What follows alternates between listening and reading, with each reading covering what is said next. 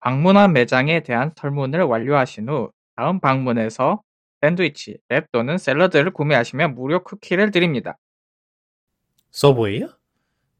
어떻게 알았어? 아니, 뭐, 샌드위치나 랩 샐러드로 사면 쿠키를 주는 데는 서브웨이밖에 없어, 거의. 메인인 데는. 아하. 야, 큰일 났다. 아이패드 미니뱅에 걸렸어. 언제는 안 걸렸어. 예. 1호선 때문에 걸렸어. 어떡해? 에? 출근할 때 프로가 너무 커서 꺼낼 수가 없어. 아이, 지하철에서 아이패드를 꺼내는 것 자체가 에러지, 솔직히. 미니는 가능해. 근데 그냥 1화 나가는 게 제일 충격인데. 제일 소식이 센데. 뭐요? 1화번. 응? 찌러본 버진 나가는 거. 뭐, 잠깐 얘기하죠. 버지 초기부터 봤는데 얘가 나가면 버지 이제 뭔 재미로 보냐? 아니 뭐 예전 편집장도 나갔는데 뭐 조슈아 토폴스키도 나간 지 한참 됐는데 뭐. 그 아저씨는 약간 좀 이상했어. 뭐. 뭐야 이제 파운더 한 명 남았나? 아니 닐라야 댄시폴트도 창업 멤버 아닌가? 그런가? 자, 다 들어왔으니까 시작하죠. 시작을 하는데 뭐 오늘도 지난번 때처럼 오늘은 거의 이제 주제 정리를 하다 보면은 이제 저희가 이제 제가 이제 누구한테 리드를 해주시죠라고 얘기를 하는 경우가 요즘은 많잖아요. 이게 무슨 기반으로 하냐면 저희 이제 그 디스코드에 누가 주제를 갖고 오나? 그러니까 누가 먼저 올리냐에 따라서 제가 보통 결정을 해요. 근데 그래서 오늘도 딱 보니까 오늘도 어째 땅콩의 원맨쇼가 될 가능성이 아요? 예. 투표 주셨고. 그래서 아니 그리고 사실은 제가 오늘의 사실 빅토픽 중 하나인데 처음부터 이제 땅콩이 이거는 큰 소리 큰 거다 이랬는데 제가 좀 이랬거든요. 왜냐면 우리 맨날 이 회사 맨날 까는 것 같아서 그랬는데 이게 실제로 좀 일이 좀 상당히 커진 관계로 뭐 그래라 이러고 넣었는데 사실은 안 하려고 그랬어 사실. 안 하기에는 이제는 건수가 너무 커져버려서 일이 너무 커져버려서 이제는 뭐 아예 이제 그냥 무시할 수가 없는 상황까지 돼버렸기 때문에 일단 넣긴 넣었는데 예 일단은 팔로우업 하기 전에 사실은 지금 가장 난리가 난 일 때문에 전 세계적으로 난리인 게 하나 있죠. 바로 지금 다른 특정 국가 지금 침략하고 있는데 러시아가 지금 우크라이나를 침공하고 지금 그러고 있죠. 사실은 저의 166회를 올리기 전날에 그게 사태가 터졌어요. 그래서 이거를 뭐 편집을 완료를 하긴 했는데 앞에다가 뭔가를 말을 넣어야 되나 하다가 그냥 다음 거 얘기를 하자 이러고 해놨는데 그러길 잘한 것 같아요. 왜냐면 지금 약간 러시아 약간 옛날에 왜 트럼프 약간 소셜미디어에서 캔슬 당하는 뭐 그런 거 있었잖아요. 그런 걸 이제 미국에서는 이제 캔슬 컬처라 그래요. 그래서 그런 무리를 일으키면은 뭐 퇴출당하는 거 그런 거죠. 그런 게 이제 약간 이게 약간 좀 비하적인 표현이긴 한데 그래서 이제 이거를 캔슬 컬처라고 하는데 지금 러시아 국가 차원에서 지금 캔슬 당하고 있죠, 지금. 이 사태 때문에. 그래서 지금 뭐 예시를 여러 가지 들면은 뭐 일단 애플도 지금 거기서 아무것도 안 팔고 있고요. 근데 이제 이거는 하드웨어 판매를 중단을 했는데 이거는 좀 다른 것도 문제가 또 관련이 있다라는 얘기가 있어요. 왜냐하면은 지금 다른 큰 건덕지 중 하나가 이제 지금 스위프트라고 이제 국제 이제 송금 전상망이 있어요. 근데 거기서 지금 러시아가 퇴출이 됐거든요. 그러니까 러시아의 이제 은행들이 퇴출을 당하면서 국제적으로 이제 송금을 할 방법이 없어지니까 이게 어떻게 되냐면 가격들이 이제 환율들이 완전히 이제 러시안 루블을 쓰죠. 루블의 가치가 확 떨어지는 바람에 이제 환율이 완전히 터진 거예요.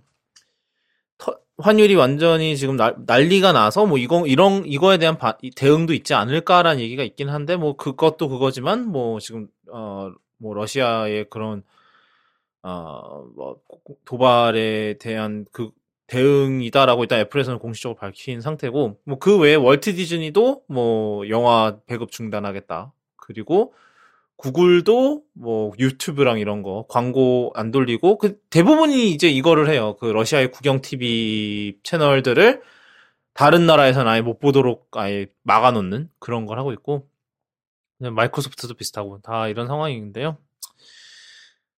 그 와중에 또 여기에 또 저희 또 일론 머스크가 또 관련이 있습니다. 그래서 정말 우크라이나 내각에서 이제 일론 머스크한테 스타링크 좀 보내줘요. 그러니까 이제 왜냐하면 러시아가 공격을 하면서 이제 그 매설된 그 인터넷선을 다 끊었나 봐요. 그래서 지금 인터넷 상태가 굉장히 불안정한 상황이에요. 우크라이나가. 그래서 우크라이나 이제 정부 쪽에서 그 일론 머스크한테 우리 스타링크 좀 보내주십시오. 굽신굽신 했더니 진짜로 일론 머스크가 한 트럭 스타링크 그 위성 접시를 한 트럭 분을 보냈더라고요. 그래서 그 약간 일론 머스크 희망편이라고 하는데 뭐 이게 또 근데 이제 위험 요소가 좀 있다고는 해요. 왜냐하면은 러시아의 기술력이라면 충분히 그 신호 이제 왜냐하면 스타링크는 위성을 통해서 이제 신호를 주고받기 때문에 그 신호를 충분히 추적할 수 있는 능력이 이제 러시아한테 있고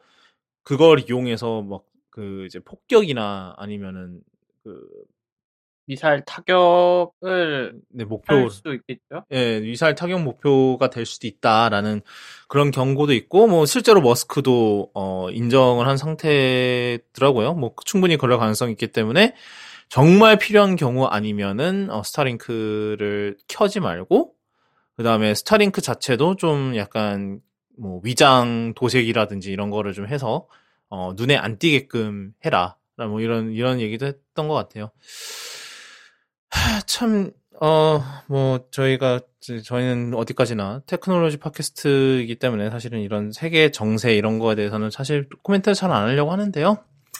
워낙 이제 우크라이나 사태 같은 경우 지금 IT랑 정말 지금 밀접하게 상황이 돌아가고 있는 상태고요. 그로 인해서 또 안 그래도 지금 칩 부족 사태 때문에 힘들어 죽겠는데 지금 더 심해지게 생겼어요. 왜냐하면 우크라이나에서도 이제 그 칩을 만드는 데 있어서 중요한 재료가 중요한 원자재가 이제 우크라이나에서 생산이 된대요. 네온이 이제 우크라이나에서 생산이 되는데 이제 이게 지금 수급이 불안정해진 거죠. 그래서 지금 그것 때문에 또 난리가 난 상태고 그리고 뭐 그런 상황인데 뭐 사실은 제가 이제 이 섹션을 마무리하면서 이제 우리 우크라이나를 도와줄 수 있는 그런 그런 채널이 있으면은 이제 우리나라에서 그런 공식 채널이 있으면은 한번 거기를 소개해드리고 이제 같이 뭐 기부를 하든지 이런 거를 이제 추천을 드리려고 했는데 저랑 티덤님이 좀 뒤져봤는데 우리나라에서는 딱히 이거를 정식으로 도네이션을 이제 그 기부를 할 수 있는 채널이 우리나라 내에서는 없는 것 같더라고요. 지금 현재 상황에서. 저희가 뭐 길게는 안 찾아봐서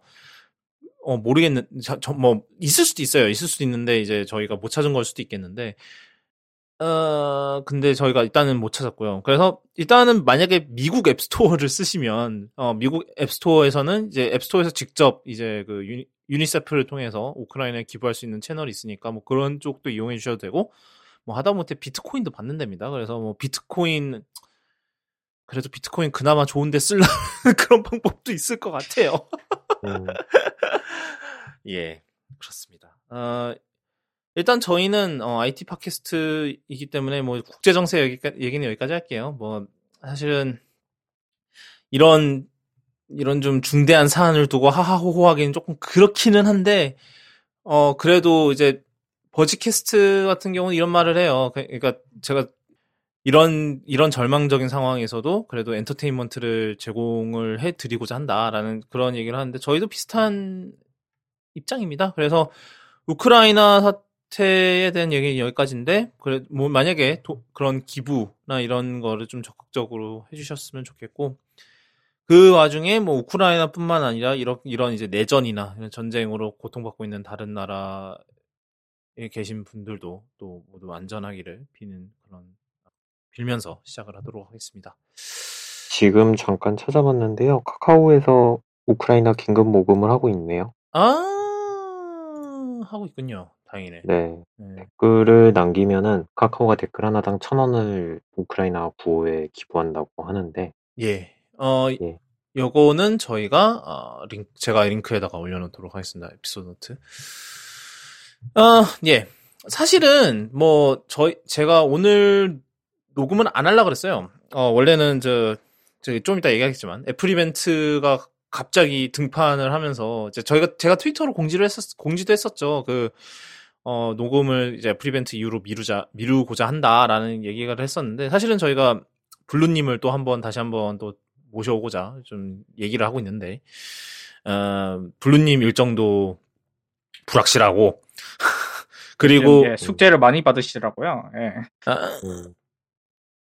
일이 많이 터졌으니까 그쪽 방에.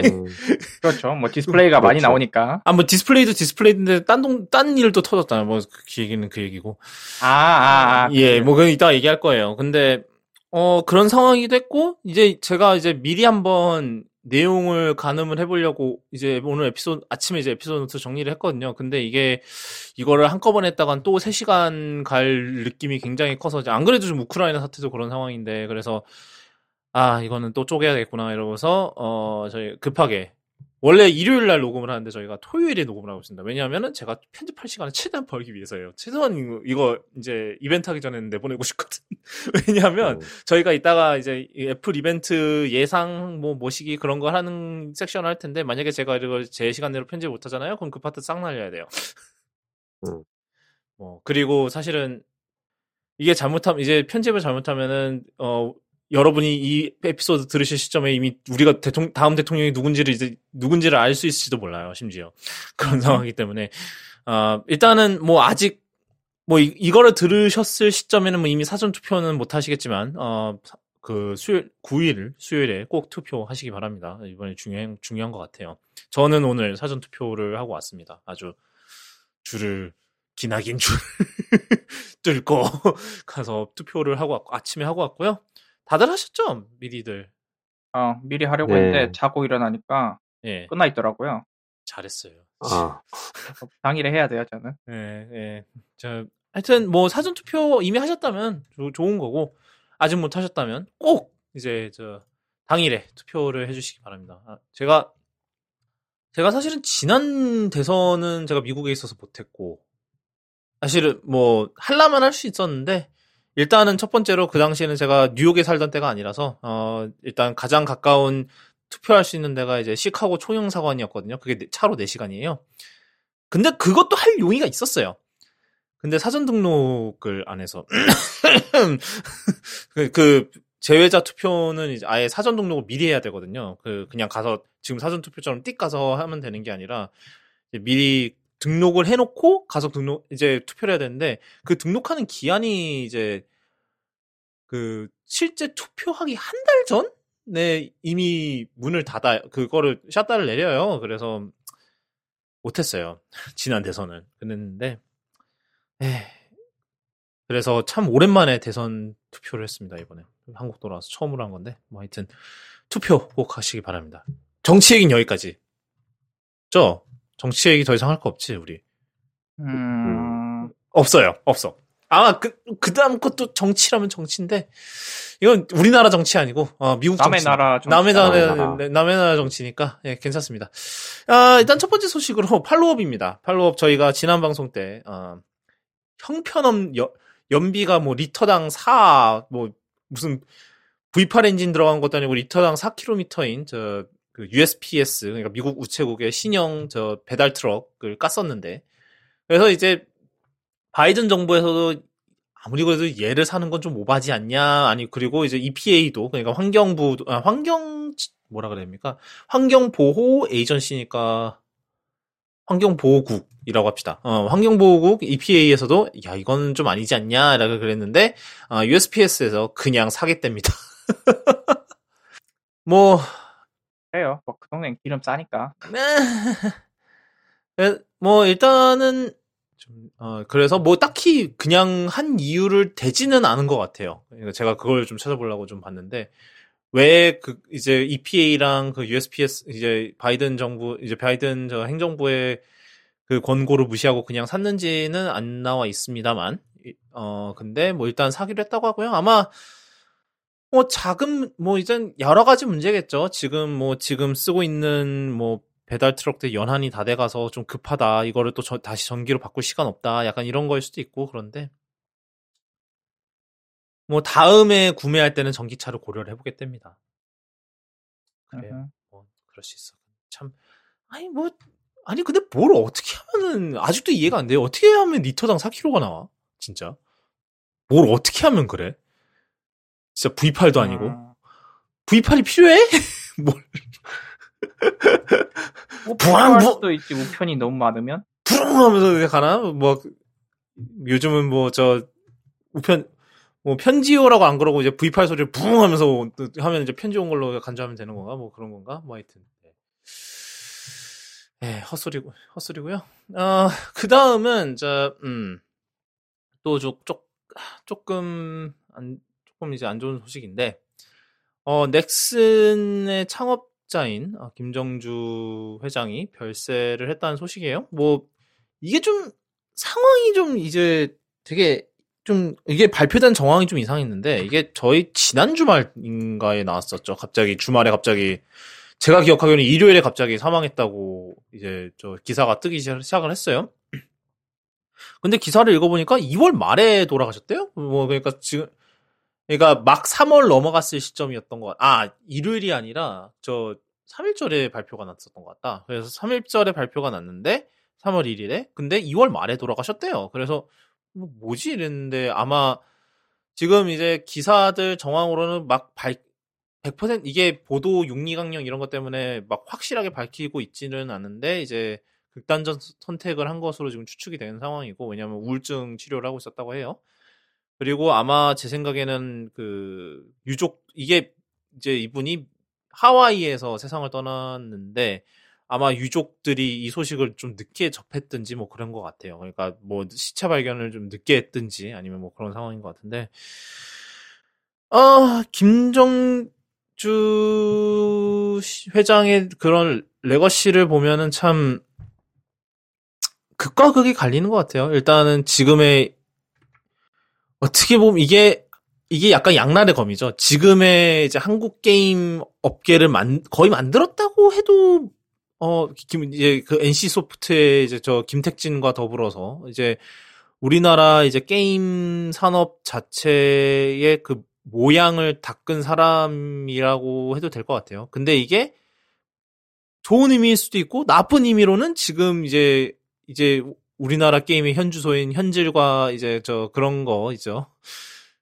그런 이제 좀 톡식이라 그러죠. 좀 이제 좀 해로운 그런 게임 문화를 정착시킨 분으로도 이게 해석이 될 수 있는 거고, 그 다음에 뭐 그 외에도 각종 정치적 그런 것도 있었고 뭐 등등 해서 사실은 좀 복잡한 인물인 것 같아요. 사실. 그리고 이제 이 우울증을 앓았던 것도 이제 지난 정권과 연루된 문제 때문에 강압적인 조사를 많이 받아서 그걸로 인해서 우울증을 앓은 것 같다라는 그런 얘기도 있더라고요. 그래서 뭐 여러모로 복잡한 인물인데, 그래도 삼가 고인의 명복을 빕니다.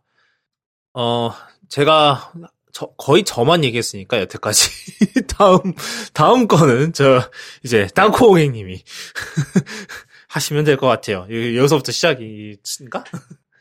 자, 네, 쿠팡이 TV 상품을 팔고 있죠. 자체 브랜드. 그래서 아마존, 제가 예전에 얘기했던 뭐 아마존 하는 건 쿠팡이 다 따라하고 있다. 그래서 그것도 아마존은 이제 아마존 베이직스라고 하고 있고, 근데 이 아마존 베이직스가 문제를 일으켰던 것 중에 하나가 이제 중소기업들, 우리나라로 치면 중소기업들 제품을 그대로 베껴서 싸게 팔고, 또 상위로 링크를 검색을 했을 때 상위 목록에 뜨게 해서 불공정한 경쟁을 펼쳤다가 문제가 됐었어요. 뭐 대표적으로 픽디자인이라고 있었는데, 있었는 데가 아니죠. 지금도 있죠. 과거형으로 만들면 회사가 죽은 것 같잖아. 뭐 픽 디자인이요? 아직 있죠, 당연히. 있죠. 뭔 소리야? 그러니까 내가 순간 과거형으로 얘기했네. 아무튼 픽 디자인 좋아요. 아무튼 그 픽 디자인 제품을 그대로 베꼈다가 아주 욕을 더럽게 먹었던 일이 있었어요. 근데 이제 쿠팡도 비슷하게 PB를 하거든요. 그런데 지금 뭐 조선일보에서 단독이라고 한 기사가 나왔는데 쿠팡이 중소기업의 제품을 베꼈대요. 베껴서 PB 제품을 내고 있고 이제 쿠팡은 여기서 한 단계 더 나아가서 직원들이 조직적으로 리뷰를 달고 있대요. 제품에다가. 그래서 순위를 높여서 검색에서 좀 더 높게 뜨고 리뷰를 더 잘 받게 해서 구매를 유도하고 있다고 지금 조선일보 기사에서 얘기하고 있네요. 그러면서 나온 예시가 이제 타이머, 뭐 무소음 시계인데 여기서 비교하고 있는 건 뭐 조이호홈이라는 회사의 제품과 뭐 거의 똑같이 생겼다. 쿠팡은 이제 탐사라는 브랜드를 하고 있는데 탐사의 제품이 더 저렴하다. 근데 6건의 리뷰가 있는데 직원이 5건을 썼더라. 그리고 비슷한 사례로 독서대도 예시가 있었고요. 맞네요. 그래서 이건 뭐 쿠팡이 이제 PB를 한 게 아니라 거의 복제한 제품이다라고 얘기를 하고 있어요. 이건 뭐 아마존 베이직스가 했던 거랑 굉장히 유사한 사례이고 다만 뭐 이 얘기도 있어요. 애초에 그 비교 대상으로 나온 중에 이 타이머도 애초에 다른 회사 걸 베낀 거 아니냐라는 얘기는 했었어요. 요즘에 무슨 타이머죠? 이거 있는데. LT 타임 왜 LTE예요? 그러게. 이것도 연결하나? 이것도 설마 인터넷 오브 입니까? 그럴지도. 그 요즘에 무슨 타이머지? 구글 타이머인가? 구글 타이머? 뭐 있었는데.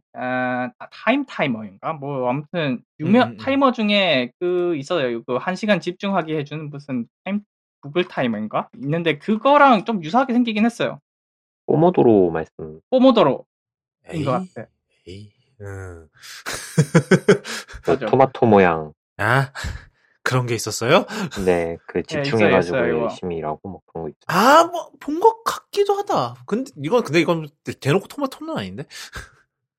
그래서 뭐 일단 뭐 그런 얘기도 있다고 하니까 뭐 그거는 그렇다 치고 그래서 PB 제품이 이게 복제냐 아니냐 그리고 원제품이 복제냐 아니냐 일단 그건 냅두고 제일 눈에 띄는 건 직원들이 리뷰 조작에 가담했다는 거. 이거는 사실이라면 이제 리뷰 못 믿겠죠. 그렇죠. 참, 네. 진짜, 쿠팡은 어떻게 이렇게까지 저 아마존을 닮고 싶어 하는 건지 그런 상황인데. 그 와중에 밑에 이제 티점님이 사기썰을 풀겠다고 그러셨는데 뭐죠 이건? 또 그 아마존 따라하는 것도 여기서 나오는 거랑 같은데 아마존도 물건을 보면은 이제 상품 페이지를 하나 만들어 놓고 셀러를 그 밑에다가 나열해가지고 팔고 있잖아요, 물건을. 그죠? 그래서 그 이제 자체 조금 상품 더, 아니면? 네. 그래서 이제 뭐 자기네들이 좀 가지고 있다가 뭐 조금 더 싸거나 아니면은 구매하기 좋아 보이는 조건의 물건이 나오면은 그걸로 구매 링크를 교체를 해놓잖아요. 요즘 쿠팡이 그러고 있거든요. 그래서 이제 자기네 거 로켓 배송이 아니면은 다 그런 식으로 이제 상품 페이지 하나 운영하고 거기다가 이제 싼 걸로 이제 바꿔치기 해서 링크를 달아놔요. 하여튼 그런데 이제 저희 어머니가 몇 달 전에 이제 쿠팡에서 운동화를 하나 사셨는데 그게 되게 마음에 들었나 봐요. 이제 뭐 불편하지 않고 뭐 그러셔가지고 이제 때마침 인터넷에서 보니까 똑같은 게 가격이 반값으로 올라온 거죠. 그래가지고 그거를 2개를 주문을 하셨어요. 그랬더니 물건이 왔는데 한 일주일 있다가 와가지고 보니까 통에 이제 뭐 중국어가 막 써 있는 거예요. 이거 이상하다. 이러고 신발을 열어봤는데 신발 사이즈가 다르게 온 거죠. 따지고 보면은 저는 235를 시켰는데 그 신발 보면은 신발 안에 플라스틱으로 그 모양을 고정시켜 놓고 호수가 적혀 있잖아요. 플라스틱에. 그죠. 근데 트레이 같은 게 있죠. 네, 그게 트레이에 6호가 써 있는 거예요. 집에서 시킨 건 230이었는데 6호가 아마 차이가 조금 더 있었겠죠? 예, 차이가 조금 더 있어요. 하여튼 그래가지고 그것 때문에 이제 따지려고 환불하려고 이제 고객센터에 전화를 걸었는데 이게 국제전화번호가 뜨는 거예요. 보니까 중국이에요. 그래서 전화를 걸었는데 일단 모르겠고 전화나 해보자 이러고 전화를 걸었는데 중국분이 받으시더라고요. 저는 열심히 한국어로 얘기하고 그쪽은 계속 중국어로 얘기하고 한국어 이제 서로 기싸움하다가 그냥 짜증나서 끊고 쿠팡에다가 이제 환불하고 싶다 남겼어요. 그랬더니 이제 카톡이 중국에서 오더라고요. 그래가지고 그 있잖아요. 잘못 해외에서 오면은 이거는 사기일 수 있으니 조심하세요. 뭐 이러면서 위에 그 일본 모양이 뜨잖아요. 예, 그죠. 예. 되게 이상한 그 말투로 번역기인가 보네. 네. 쿠팡 판매자입니다. 고객님이 운동화 240을 주문했는데 232 받았다고 문의 받아서 연락드립니다. 이렇게 온 거예요. 그래가지고 이제 이거 봐라. 신발에 깔창에 6이 써있지 않냐. 그러면은 이거는 내가 봤을 때 딱 봐도 230이다. 240이 아니다. 따졌어요. 240을 시켰네요. 제가. 어머니가. 그래가지고 따지니까 이 사람은 또 신발 통을 봐라. 통에 박스에 240이라고 써있다. 그렇게 말하는 거예요. 아니, 신발 그거는 상관없고, 신발 박스는 상관없고, 신발 안에 6이라고 써있는데, 그러면은 이거는 틀린 게 아니냐, 이랬더니, 자기는 240이 맞다는 거예요. 그래가지고, 얘기를 하다가, 얘네들 환불 못 해주겠다. 환불을 하고 싶으면은 배송비를 해가지고 다시 중국으로 보내라는 거예요. 그러니까 참고로 이거 얼마죠? 신발이 한 켤레 23,000원 주고 샀어요. 근데 배송비가 10,000원이 나오는 거예요. 일단 보내는 게. 근데 이제 변심이니까 20,000원이 되겠죠? 그래가지고 됐다. 그냥 이거 뭐 누구 선물 주던가 버리든가 하고 말지. 이거 환불하고 돈 쓰고 하는데 짜증나 죽겠다 이러고 이제 다시 했더니 쿠팡에서 전화가 왔어요. 뭐라고? 고객님 그 셀러분이랑 연락을 해서 해결을 하셨다고 하시는데 막 이러면서 그쪽에다가는 말을 잘했나 봐요. 그것도 해결이라면 해결이겠죠. 그리고 이제 그러고 나서 좀 기분 나빠서 있는데 여자친구한테 그 신발을 줬거든요. 여자친구 사이즈가 그래도 230이어가지고 그래도 맞으니까 너 신어 이러고 줬는데 여자친구가 하다 보니 이거 신발 사이즈가 양쪽이 다른데? 이러는 거예요.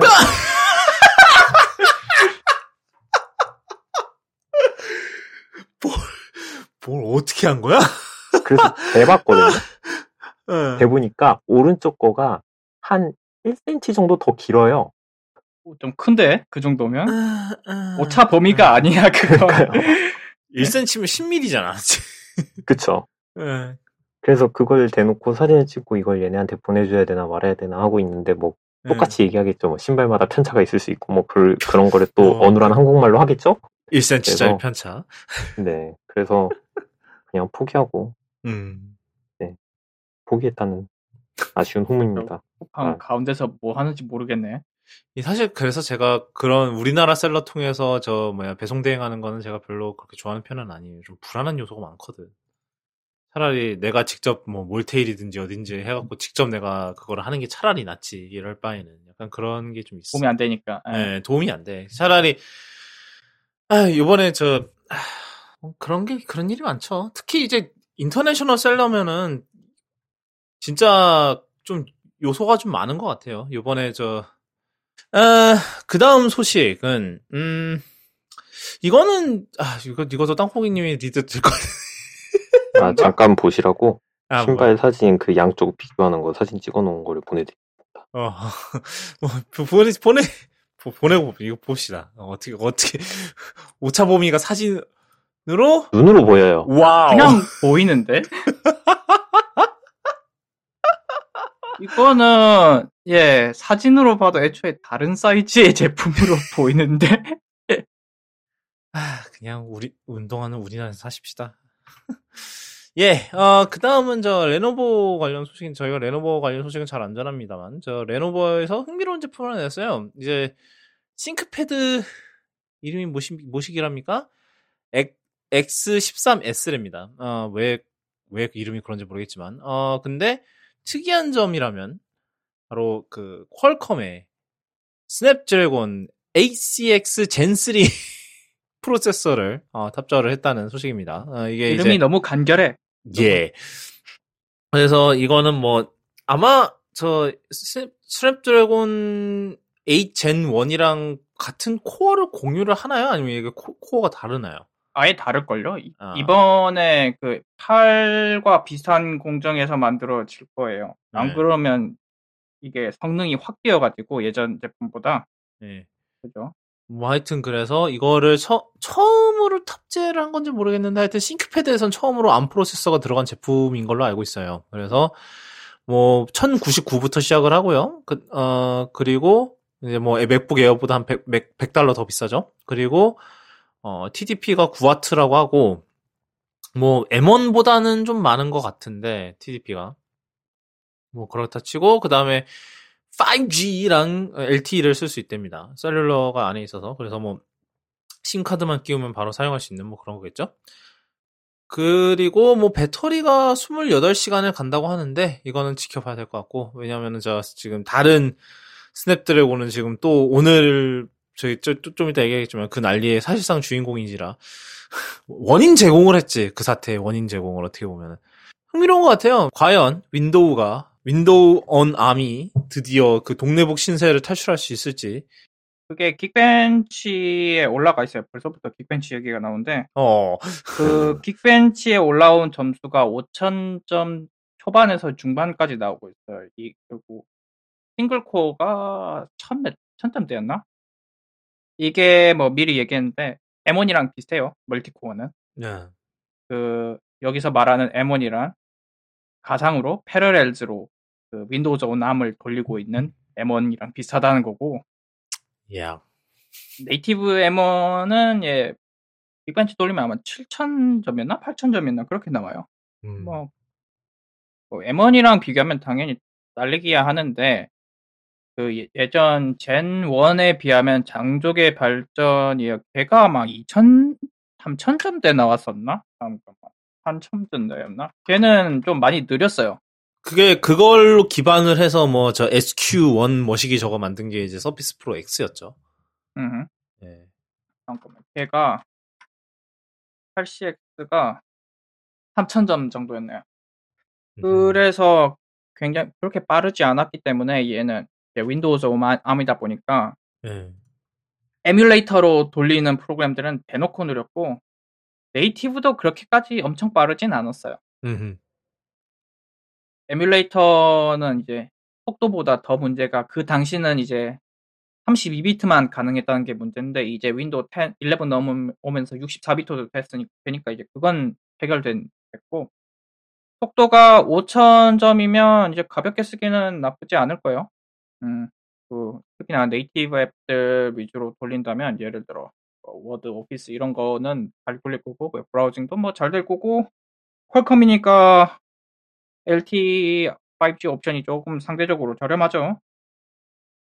왜냐하면 걔들은 뛰어파니까요. 아무튼 그래서 나쁘지 않을 건데 아마 우리나라에서 이제 공포의 액티브엑스 이런 플러그인들의 호환성만 아니라면 꽤 가볍게 쓰기는 괜찮은 옵션이 될 수도 있을 것 같아요. 요즘은 그게 없어지는 추세잖아요. 그래도 그나마 다행히도 그렇기 때문에 희망이 있지 않나라는 그런 생각이 드는데 CP가 워낙에 낮으니까 배터리 오래 가는 거는 기대해도 될 것 같고 드디어 좀 ARM이 좀 최소한 노트북에선 그래도 좀 각광을 받을 수 있을까라는 그런 기대를 해봅니다. 마이크로소프트가 말아먹지만 않으면.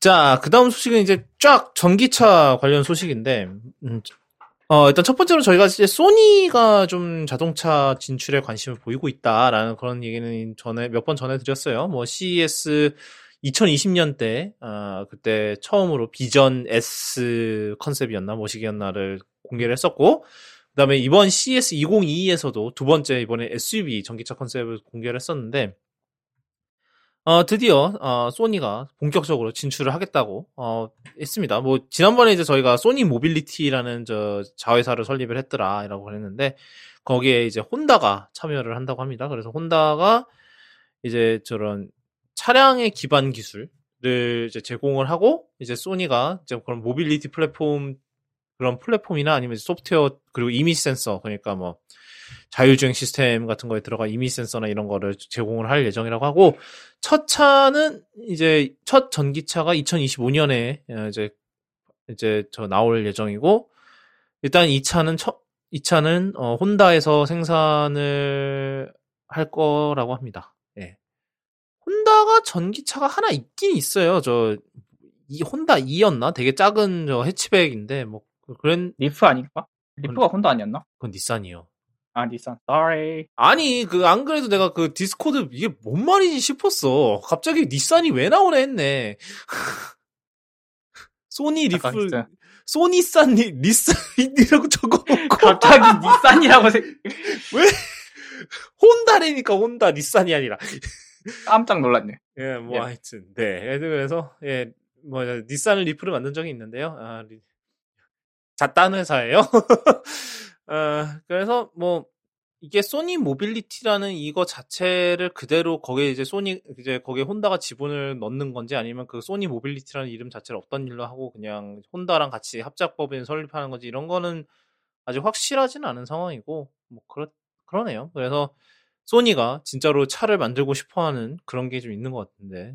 저는 걔네들 처음에 이제 혼다래 소니였나? 그 소니에서 시제품 냈을 때 이거는 그냥 자기네 부품 써서 이런 거 할 수 있다 쇼 정도라고 생각을 했어요. 대부분 소니가 자동차 전장에 진출하고 싶어 하니까 여기서 자동차를 직접 만들게 되면 강제적인 이제 잠재적인 고객들을 다 경쟁사로 돌리는 건데 설마 하겠어라고 했는데 진심이었고요.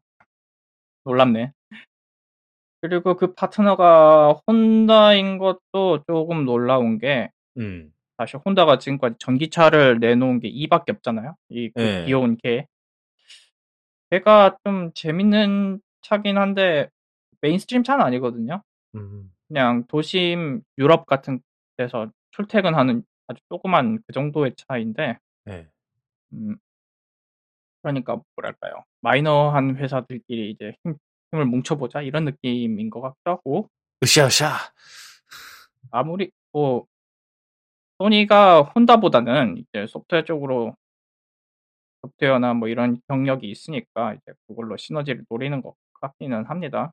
그리고 소니 입장에선 처음부터 자동차 회사를 시작하기에는 부담이 될 거고 애초에 제조 공장도 없잖아요, 그런 거.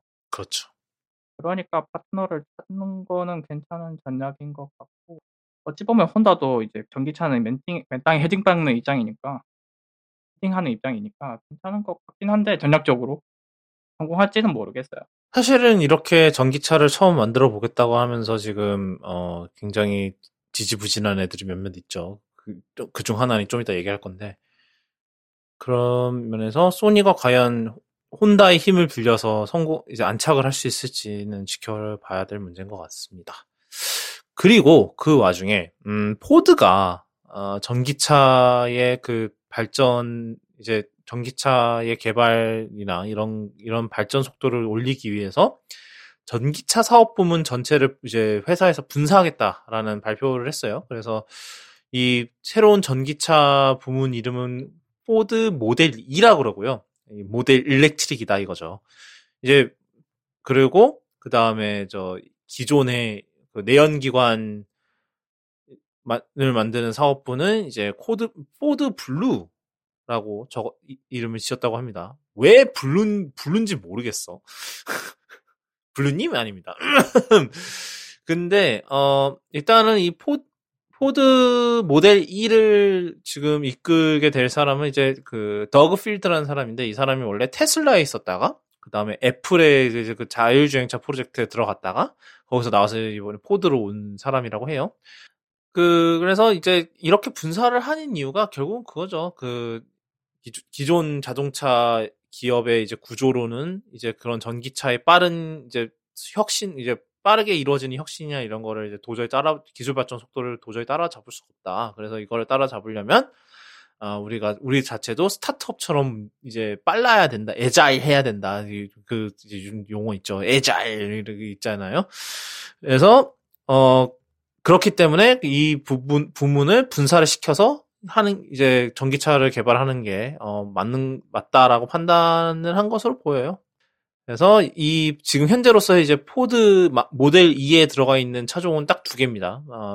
델타콩님이 머스탱 아니라고 머스탱 마크 2랑 그 다음에 포드 F150 라이트닝 이렇게 2 모델이고 뭐 나중에 더 당연히 전기차가 더 나오겠죠. 그 외에도. 근데 뭐 전기차를 하는 기존 내연기관 업체들이 브랜드를 하나 새로 만들거나 하는 거 아니면 이렇게 분사하는 건 얘들만 하는 건 아닌 것 같아요. 네. 그죠. 뭐 대부분 이제 브랜드를 하나 따로 만들죠. 뭐 없던 브랜드나 예를 들어 포르쉐 타이칸이라는 없던 거 만들었죠. 뭐 포르쉐 타이칸은 모델이지 브랜드는 아니죠. 라인을 만들었죠. 네, 뭐 모델이죠 모델. 조금 다르긴 그렇죠. 한데 뭐. 현대는 이제 아이오닉이라고 예전에 있었는데 그거를 전기차 브랜드로 아예 돌려버렸고. 네, 그렇죠. 뭐 그건 말이 되죠. 예. 얘네들은 아예 회사를 따로 분사를 하는 건데 그럴 만도 한 게 이제 아예 전기차 공장을 짓고 있으니까 말은 되죠. 자, 그 다음 전기차 소식은 리비안. 저희가 리비안에 대한 얘기를 한 적이 있는지 모르겠는데 얘네들이 이제 좀 어디냐면 아마 여기도 테슬라에서 일하던 직원들이 나와서 만든 회사일 거예요. 그래서 얘네들이 우선 픽업 트럭이랑 SUV를 개발을 한다고 했는데 설립한 지 11년이 되어서야 이제서야 이제 첫 차를 생산을 해서 이제 출고를 하기 시작한 상황인데 얘네들이 갑자기 이번 주에 기습적으로 가격을 올리겠다라고 이제 발표를 했어요. 이게 근데 가격 올린 수준이 좀 무서운 게, $20,000, 그러니까 한 2,400만 원 정도로 올린 거예요, 가격을. 이게, 뭐, 그러니까, 사실상 아반떼 한 대값 가격을 올려버린 거죠. 이게 원래, 원래 이제, 뭐, 예를 들어서 이제, 원래 74,950불에 했는데, 그 다음에 나중에는 92,700불, 이렇게 됐다라는 그런 건데, 이게 문제가 되는 게 뭐냐면은 이제 아무래도 아직 이제 소비자들한테 아직 생산 인도가 많이 안 된 상황이에요. 왜냐하면 보통 이런 자동차 회사들이 먼저 이제 생산을 하면은 보통 임원진한테 먼저 가고 그 다음에 직원들이 받고 그 다음에 일반 고객들이 받는데 근데 이런 상황인데 지금 아직 일반 고객들한테는 많이 인도가 안 된 상황이기 때문에 다들 이제 예약을 해놨겠죠. 근데 이제 보통은 이제 그런 자동차 계약을 할 적에 이제 계약 당시에 이제 조건을 이제 웬만해서는 이제 그걸 해줘야 되는 거죠. 그러니까 물론 이제 할인 조건이 달라질 수는 있는데 일단은 최소한 차량 정가는 유지를 해주거든요. 만약에 뭐 나중에 가격이 오른다 하더라도. 근데 얘네들이 한 거는 이제 예약을 걸어놓은 이제 소비자들의 이제 예약자들의 이제 가격까지 한꺼번에 올려버린 거예요. 그래서 뭐 그러니까 아까 좀 전에 얘기한 대로 뭐 75,000불에 이제 계약을 해놨는데 갑자기 93,000불이 돼버렸다. 이거는 소비자 기만 아니냐. 그래서 난리가 났었어요. 그래서 그 다음 날인가 그 다다음 날에 이제 리비안의 CEO가 이제 공개 사과를 했죠. 우리가 이거를 제대로 커뮤니케이션도 못했고 사태가 이렇게 커질 줄 몰랐다가 아니라 그냥 이렇게 이제 우리 고객들에 대해서는 안 됐다라면서 이제 사과를 했어요. 사과를 하고 그 이전에 이제 예약을 했던 거에 대해서 그 가격을 유지를 해줄 거고 그 다음에 이번 발표를 보고 빡쳐서 이제 예약 취소를 한 사람들도 다시 예약을 한다 하더라도 그 기존의 가격을 인정을 해주겠다라는 식으로 얘기했어요. 왜냐하면 이게 그 이제 예약한 거 몇만 건이 취소됐다라고 하는 것 같아요. 이것 때문에. 그래서 그런 것도 있는 것 같고. 그 다음에 뭐 주가가 뭐 10몇 % 떨어졌다대? 이 사태로 인해서, 여기도. 벌지에서 하는 말이 있어요. 이제 약간 베이퍼웨어다, 이런 차들은. 왜냐면은 실제로 배달을 안 하지 않냐. 그 이제 고객 인도가 제대로 안 되고 있고, 뭐 이러지 않냐라는 그런 얘기를 했었는데, 이제 그렇게 이제 무한에 기다리고 있는 와중에 이렇게 가격까지 올리고 이러는 거는 이제 소비자 기만이다. 그런 내용인데, 뭐, 우리나라는 뭐, 가격을 올리진 않지만, 뭐, 부품 수급이 안 된다고 이제 사양을 빼버리시는 건 어떠세요? 이런 거는 뭐, 흔하게 일어나긴 하죠. 어쩔 수가 그거는 이제 뭐, 차를 팔려면 어쩔 수 없는 거기는 한데, 예. 근데 만약에 이제 그런 거죠. 여러분이 이 차를 계약을 했어요. 근데, 이렇게 됐어. 2만 달러를 올려버리겠대. 2,400만 원을. 그러니까 기존 차값의 거의 한 뭐 3분의 1을 더 얹어야 될 것 같대. 어떻게 하시겠어요? 저는 물리죠. 안 한다고? 취소한다고? 야. 그러고 이제 그거를 존중을 해주겠다 그랬어. 그럼 다시 계약할 거예요? 원래 계약 조건대로? 네, 다시 해준다고 하면? 지금 이게 지금 그 상황인 거잖아요, 지금 사실. 그러니까 이제 계약을 취소한 사람들 것까지 다시 계약을 하면은 그 예전 가격대로 이제 보전을 해주겠다. 라는데. 보전해주면, 그러면 사지. 그게 약간, 그러니까 거기서 이제 그 얘기가 있는 것 같아요. 이거를 다시 계약을 할 거냐에 대해서는 좀 확실치 않은 게 이 사건으로 인해서 신뢰를 엄청나게 깎아먹었기 때문에 지금 뭐 테슬라 같이 차를 이제 실제로 인도로 하고 있는데도 이런 신뢰 문제로 지금 바닥을 기고 있는 마당에 아직 차를 이제 인도도 제대로 안 하고 있는 데서 이렇게 고기 뒤통수를 쳐버리면은 좀 심각한 문제가 아닌가 싶기는 해요, 저는. 이 테슬라에서 퇴사하신 분들이 테슬라의 최신 판매 기법은 아직 안 배웠네요. 시가로 팔면 되는데. 시가로 팔면 이 문제 없잖아. 아니, 뭐, 시가를 반영을 하려다가 이제 욕먹은 거지, 사실. 그러니까 이제 계약할 때. 최종 가격은 인도식 결정됩니다. 이렇게 해야. 사실은 뭐, 그러니까, 정가를 그렇게 장난치는 경우는 잘 없어요. 그러니까 프로모션이 뭐 그 월에 어떻게 나오냐에 따라 다를 수 있다 이런 거는 하는데 그죠? 아니 애초에 MSRP를 그렇게 이제 소비자 권장 가격을 그렇게 이제 때려버리는 거는 그렇습니다. 전기차 소식은 여기까지고요. 그 다음 또 이제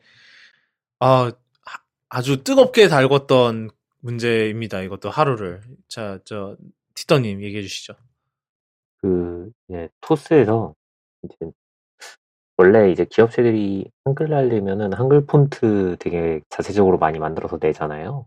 네이버에선 나눔 폰트가 있었고, 배민에서는 한나체 뭐 이런 것도 있었는데, 토스에서는 이제 그거 비슷하게, 우리도 폰트를 만들어서 공개하겠다라고 했는데 살짝 다르게 했죠. 이모지를 공개를 했는데, 이것이 조금 문제가 많아서 사람들이 되게 많이 문제를 삼았죠. 일단 기본적으로 가지고 있던 거는 얘네들이 처음에 공개를 했던 거는 내용이 자체적으로 사용하고 있는 토스에서 사용하고 있는 이모지들을 공개한다라고 해가지고 어필을 했고 이제 여기에 맞춰서 3,600개짜리 이모티콘을 따로 만들어서 공개를 했다고 하면서요.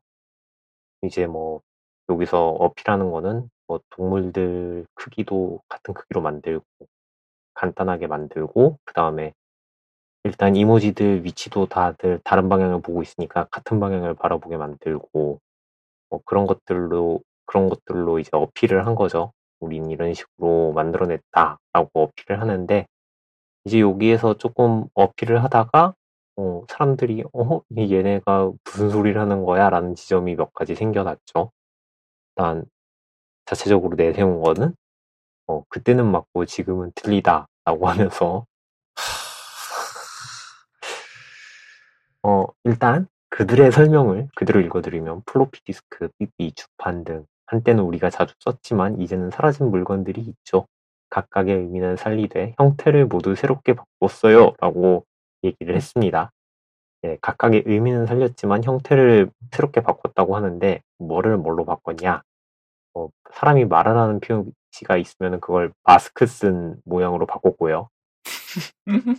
그 다음에 허그하는 사람들, 껴안고 있는 사람들의 모양을 저거 거리두기라고 해가지고 화상 채팅 모양으로 바꿨고요.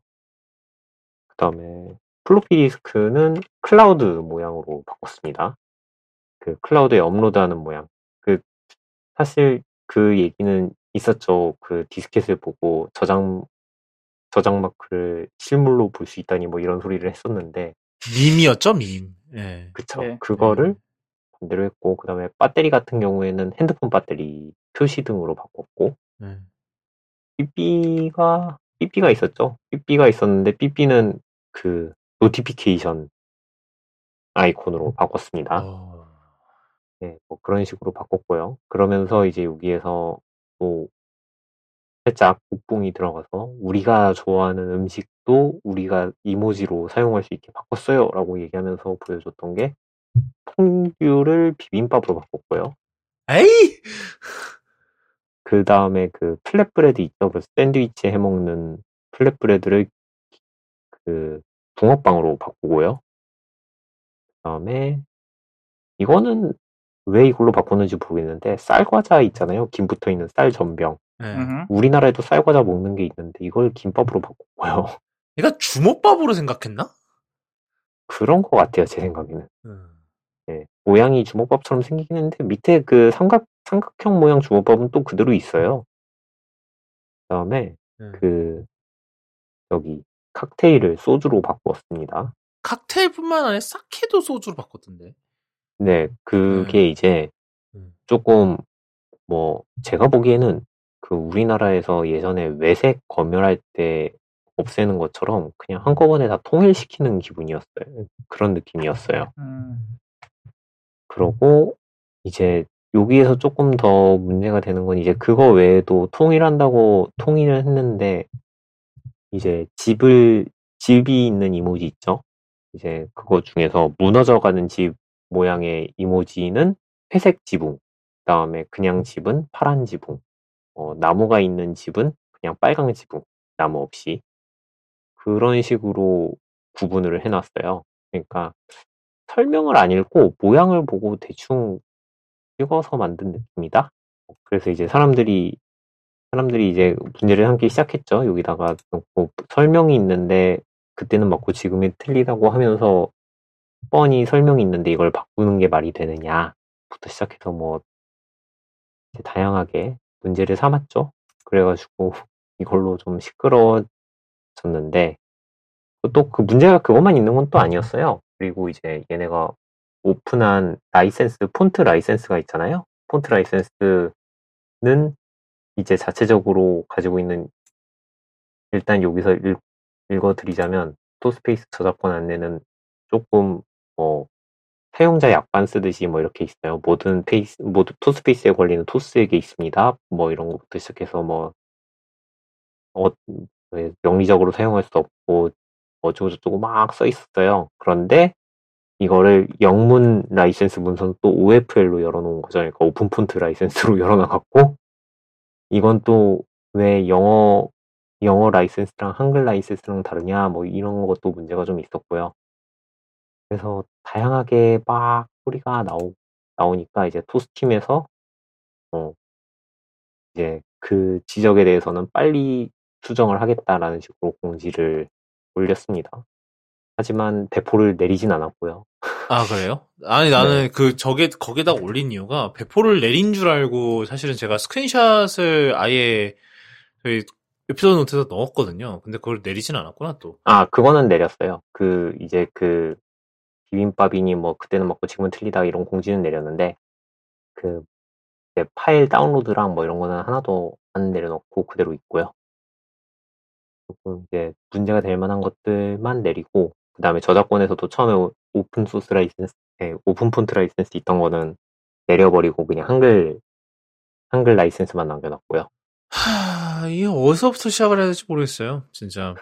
아니, 뭐, 일단 표준 유니코드가 왜 있는지부터 이해를 해야 될 것 같은데 이모지는 이제 일본에서 처음에 시작을 해가지고 우리 유니코드라는 곳에서 표준으로 만들어놨단 말이에요.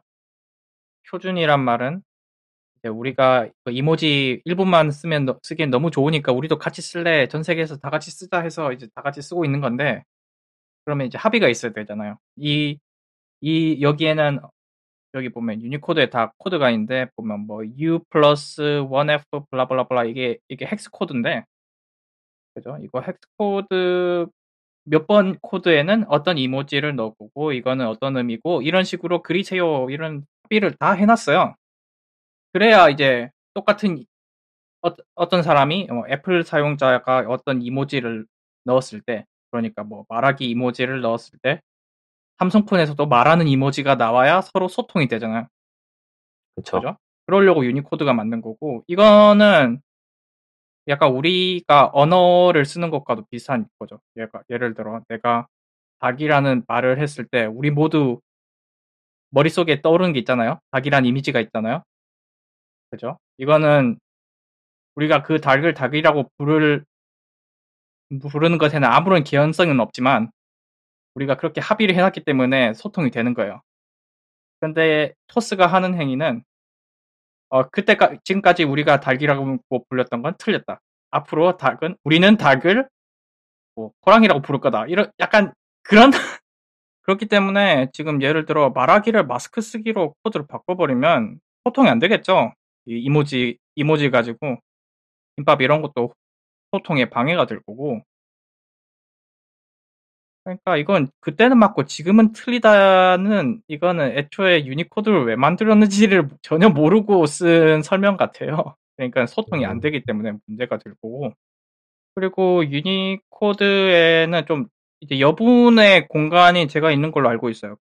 예, 애초에 유니코드에서 폰트 만들 때 그 이모지나 뭐 다른 문자를 넣고 싶으면은 프라이빗하게 넣을 수 있게 공간이 따로 배정돼 있어요. 그게 PUA라고 따로 있는데, 거기다 넣으면 되는데 만약에 이런 걸 넣고 싶으면, 그래서 뭐 대표적으로 뭐 있더라?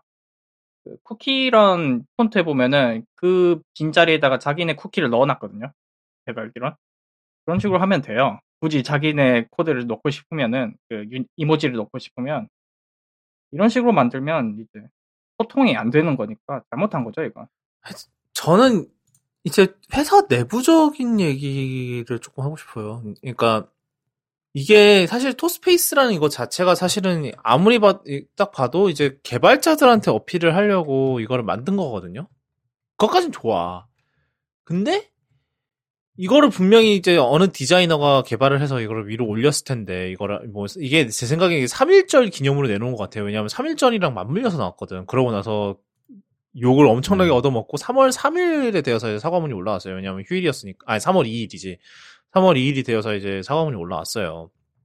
근데 이제 제가 봤을 때 이거를 하면은, 누군가는 이제 이거를 보고 이제, 이건 아니지 않냐. 그러니까 누군가는 이게 문제를 인지하고 있었어야 되는 것 같은데, 아무도 문제를 인지를 못하고, 이제 위에까지 상부를 오케이를 받고, 이게 올라왔다는 것 자체가, 이 회사 안은 대체 무슨 일이 일어나고 있는 거지? 약간 그런 게 있고, 뭐, 사실 토스가 좀 욕 많이 먹는 게 좀 있죠. 뭐, 앱에 다크 패턴이 너무 많고, 그런 얘기도 있는데, 사실 그런 얘기는 여기서까지 할 건 아닌 것 같고, 근데 이제, 이게 개발자들을 노리고 이거를 한 거면은, 딱 봐도 이거는 잘못하면은 진짜, 욕먹을 게 빤해 보이는 짓을 이렇게, 뭐, 약간 당당하게 했다고 해야 되나? 그러니까 저희가 아까 잠깐 삼성 얘기를 하긴 했는데, 그래도 삼성도 좀 논란이 있었어요. 그런, 1단기 두 개 겹친 유니코드가 있어요. 뭐, 그것도 있었고, 이제, 내용이 조금씩 다 어긋나는?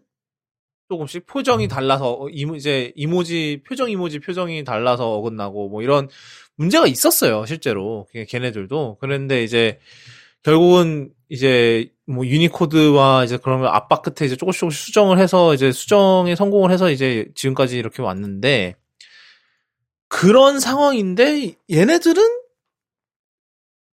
너무 당당하게 이거를 우리가 일부러 바꾼 겁니다라고 이렇게 한 거니까 진짜 어쩌다가 이 사단까지 났나? 약간 그런 생각이 좀 들어요. 그 다음 소식은 이제 땅콩고객님이 들고 오신 소식인데, 엔비디아가 털렸어요.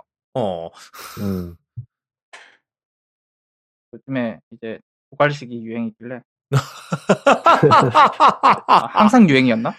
그래요. 잘했어요. 그래서 어느 해킹 그룹, 랩서스 달러라고 읽어야 되나? 랩서스 달러 사인이라는 해킹 그룹이 엔비디아의 서버를 털어서 거기서 이제 1테라바이트의 데이터를 이제 탈취할 수 있었다고 하는데, 뭐 거기에는 이제 뭐 여러 가지가 있는데 제일 눈에 띄는 건 이제 GA102, GA104 칩의 설계와 뭐 코드를 가져올 수 있었다고 해요. 이제 이 GA102, 104는 그 엔비디아의 RTX 30 시리즈에 들어가는 칩들입니다. 네, 여기서 이제 꿀딱 나면 좀 싼 걸로 들어가는, 불량 나면 좀 싼 걸로 들어가는 거고, 이제 상태가 좋으면 이제 비싼 3090까지 들어간다, 이렇게 생각하시면 되고, 이게 문제가 되는 게 요즘 비트코인 이런 것 때문에 그래픽카드가 워낙에 난리를 치니까 다 그래픽카드가 전부 다 채굴장으로 끌려가잖아요. 그죠? 네, 그 엔비디아에서 이제 궁여지책으로 내놓은 것 중에 하나가 LHR이라고 해서 라이트 해시 레이트인가, 이 채굴할 때 속도를 떨어뜨리는 게 있어요. 그 알고리즘이 되어 있어요. 요즘 나온 칩들은. 근데 이제 거기와 관련된 코드도 전부 다 이제 털린 것 같아요.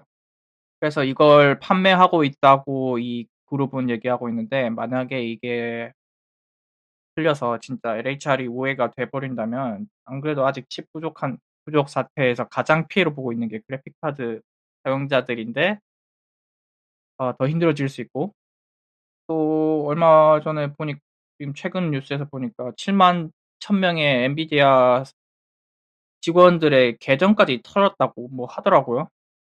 그래가지고 이런 얘기를 하고 있네요. 그 EA 그룹에서 해킹을 했다고 하는 자료 중에는 뭐 다큐멘테이션, 뭐 문서, 그리고 사설, 그러니까 회사 내에서만 쓰는 도구나 뭐 SDK까지 갖고 있다고 하고, 그러니까 이건 또 문제가 되는 게 회사 내부적으로만 사용되는 뭐 API나 그런 도구라면 전체적으로 해킹에도 악용될 수 있지 않을까 하는, 나쁜 쪽에도 쓰일 수 있지 않을까 하는 우려가 되는 부분이고, 또 지금 그룹에서 요구하는 게 이거 공개해버리기 전에 그 드라이버를 오픈 소스 해라라고 협박을 하고 있어요. 그리고 여기서 이게 진위는 알려지지 않았는데, 엔비디아가 여기에 대한 대응으로 그 해킹 그룹을 역으로 해킹했다고 하는 기사가 올라왔었어요. 근데 이건 이게 진짜 사실인지는 몰라요. 엔비디아에서 그런 그게 있단 말이야? 뭐 하고도 남을 것 같긴 한데, 해킹 그룹을 다시 해킹해서 그 해킹된 데이터를 뭐 다시 지우거나 하진 못했지만 암호화를 걸어버렸다고 주장을 하는데, 원래 지우는 것보다 암호화 하는데 시간 더 걸립니다. 그래서 이건 전 못 믿겠고요. 솔직히 말씀드리면. 물론 그럴 수는 있겠다. 지운다는 게 이 사람들이 복구까지 못하게 뭐 로패스로 지우면 더 오래 걸릴 수도 있겠나? 뭐 아무튼 랜섬웨어를 깔아놓은 거 아닐까요? 털린 자료를 이제 어떻게 지울 수 없으니까 털린 자료를 가진 그 턴 놈들에게 랜섬웨어를 깔아서 뭐야 돈다. 이거? 돌고 돈다 이제. 이거 뭐 재기 함수예요? 그렇게 돌고 도는구만. 네, 그래요. 그리고 이놈들이 오늘 또 삼성을 털었대요. 맞아. 네, 그 삼성을 얘기하는데, 삼성에서는 이제 190GB 정도의 자료를 털었다고 해요. 그리고 이 자료를 뿌렸어요. 지금 공유하고 있는데, 막 토렌트 같은 데 돌아다니고 있는데 받으시면 안 됩니다. 아무튼 거기서 이제 소스 코드가 막 공개가 되어 있는데 생체 생체 인증과 관련된 알고리즘이라던가 부트로드 소스 그리고 퀄컴으로부터 받은 그 기밀 소스 코드, 뭐 삼성의 활성화 서버 소스 코드, 에헤. 그리고 삼성 계정 인증 API 관련된 코드 등등. 난리 났구만. 그리고 삼성의 트러스트존이라고 이게 아마 그 애플의 시큐어 언클레이브랑 비슷한 건가? 뭐 그런 것 같아요. 이게 아마 그 녹슨가? 그거일 거예요 아마. 그래서 이런 거의 민감한 부분의 소스 코드를 다 털었다고 주장을 해요. 그래서 지금 잠재적으로 위험한 상태인데, 물론 이게 소스 코드가 공개되어 버렸다고 해서 삼성 휴대폰들이 무조건 털리는 그거는 아닌데, 만약 소스를 아주 잘 짜서 뚫을 수 없거나, 뭐 아니면 취약점이 없다 이러면은 이제 지금 이게 공개가 됐다고 해도 사용자들의 휴대폰이 털린다라는 그런 얘기는 아닌데, 모르죠 그거는. 그런데 이게 공개가 됐으니 좀 문제가 되는 거고, 삼성 입장에서는 아주 골치 아프게 된 거고, 엔비디아의 경우는 랜섬을 요구했는데, 그러니까 뭐 그 랜섬을 요구했는데 삼성의 경우는 랜섬을 요구했는지는 모른다고 합니다. 뭐 근데 이게 파일을 뿌린 거 보니까, 그냥 공개해 버린 거 보니까 아마 랜섬을 요구한 것 같진 않아요. 음흠. 이게 뭔 난리인지 모르겠어요. 하여튼 뭐 삼성 얘기가 나와서 말인데 또 오늘도 판 깔아드림. 땅콩이님 판 깔아드리는 방송입니다. 오늘도. 예, 제가 아까 얘기한 그겁니다. 처음에는 이게 뭐 그냥 뭐 아주 심각한 문제는 아닌 것 같네라고 생각을 했는데 지금 날이 갈수록 일이 커지고 있어서 업데이트가 또 있어요. 예, 뭐 그거는 이제 다 얘기해 주시겠죠. 자, 하십시오. GOS가 뭔지 아시나요? 다? 이제는 알지. 네, 이제는 알죠. 저는 이제 주변에 난 이거 그냥 널드들이나 좀 이제 붕괴하고 끝날 줄 알았는데, 요새 보니까 전혀 모르는 분들도 GOS가 뭐냐, 삼성이 사기를 쳤다던데 막 그런 문의를 하고 있다고 들었어요. 문의식이나? 그래서 뭐 얘들아, 뭐 어르신들도 뭐 GOS가 삼성이 뭐 했냐 이런 식으로 물어본다고 하는데, 일단 GOS가 뭐냐면, 제가 지금 삼성 폰이 없고 LG 폰만 있어가지고 뭐 이거 지금 당장 써볼 수는 없는데, GOS가 이제 게이밍 옵티마이제이션 서비스라고 해서 게임 최적화 서비스예요. 이게 삼성 휴대폰에 다 깔려 있고, 최신 휴대폰에는 얘가 뭐 이름대로 최적화를 해주면 뭐 별 문제가 없을 것 같은데,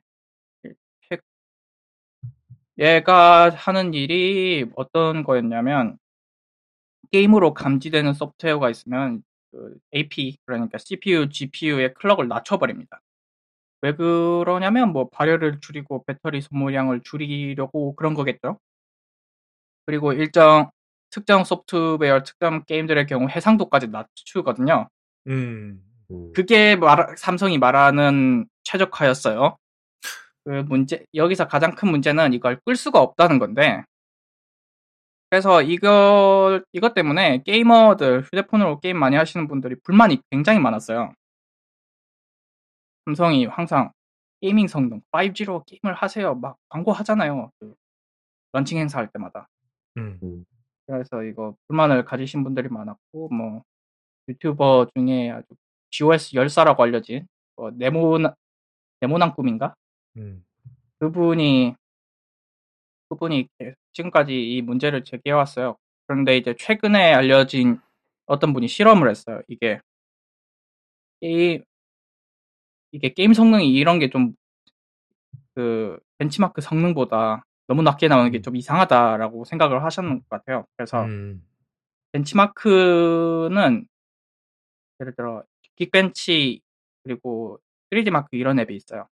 그래서 여기에 앱들마다 아이덴티파이어라고 식별자가 있거든요. 이게 뭐 com, apple, 뭐 이런 식으로 시작해서 뭐 식별자가 있어요. 그러니까 식별자에 보면은 이게 어느 회사에서 만들었고 어디서 다운받았고 게임 이름 뭐다 이걸 알 수 있는데 이분이 인터넷에서 실험한 게 이 식별자를 바꿔보는 거예요. 그래서 이 벤치마크를 돌리는데 이 벤치마크 앱의 식별자를 게임 뭐 예를 들어 원신의 식별자로 바꾼 다음에 그걸 다시 패키지를 만들어서 벤치마크를 돌려보자. 만약에 이게 GOS가 식별자로 게임을 인식해서 성능을 낮춘다면 벤치마크 성능이 떨어지겠죠?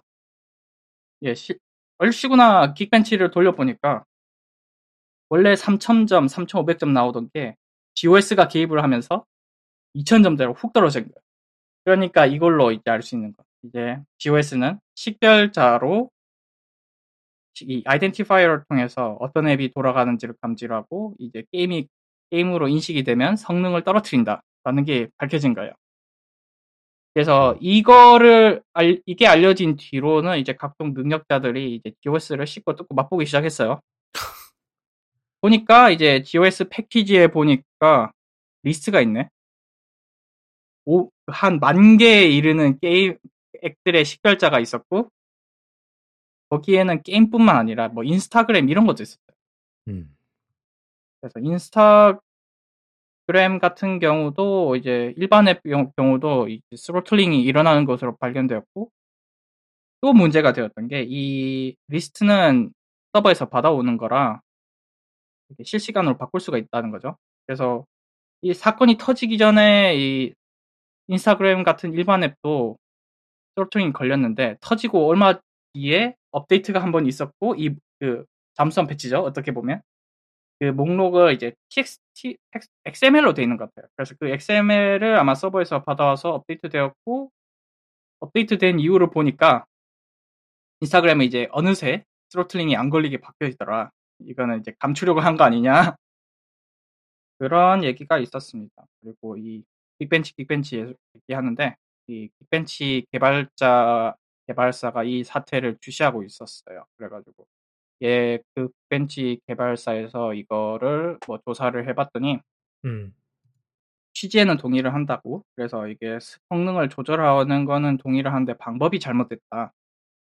그래가지고 이렇게 성능을 조절하는 거는 앱이 실제로 구동되고 있는 특성을 반영해야 되고 그리고 현재 그 부하 상태를 고려해서 이제 다이내믹하게 이제 알고리즘에 따라서 구동이 돼야 되는 건데 얘는 식별자에 따라서 그냥 그 감지되는 거기 때문에 잘못됐다. 그리고 또 이런 벤치마크 앱에서는 전혀 개입하지 않으니까 문제가 되는 거죠. 벤치마크 성능이 실제 성능과는 달라져 버리게 되니까 빅벤치 성능 그 지표가 믿을 수 없게 되어버린 문제가 되는 거죠. 그래서 이게 오목교 전자상가라는 유튜브가 있어요. 그 SBS 산하의 유명한 채널인데 거기서 인터뷰를 그렇게 얘기를 했고 오늘 이제 긱벤치에서 삼성의 최신 기기들은 그 벤치마크 조작 때문에 다 점수가 내려갔습니다. 그래서 S20, S10, S21, 22 시리즈들은 전부 내려갔고요. 갤럭시 그 시기에 같이 들어간 갤럭시 탭도 마찬가지고.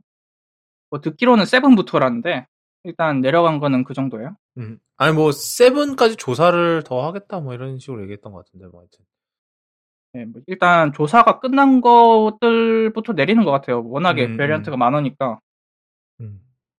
그래서 뭐 그 정도고 또 최근에 업데이트가 있었다는 게 뭐냐면 지금까지 우회 방법을 없애버려 가지고 문제가 됐던 건데 그 전에 이제 이걸 중간에 얘기했어야 되는데 이 GOS 논란에 대해서 이 사건이 터지기 전에 삼성이 했던 인터뷰가 아주 사람들을 열받게 했어요.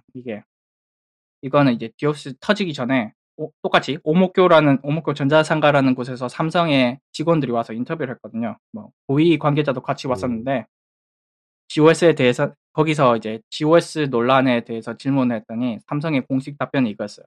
이제 거기서 이제 삼성 임원 뭐 높으신 분도 본 상태에서 인터뷰를 했으니까 공식 답변이라고 봐야겠죠.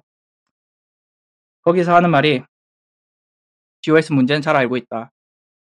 그런데 우리는 안전을 최우선시하고 안전에서는 타협하지 않는다라고 얘기를 했어요. 그러니까 우리가 스로틀링을 하는 거는 이제 게임에서 스로틀링 하는 거는 안전 때문이다라고 얘기를 한 건데 예, 그 말대로라면 벤치마크는 안전하 뭐냐 벤치마크에서는 스로틀링 안 해도 되는 건가?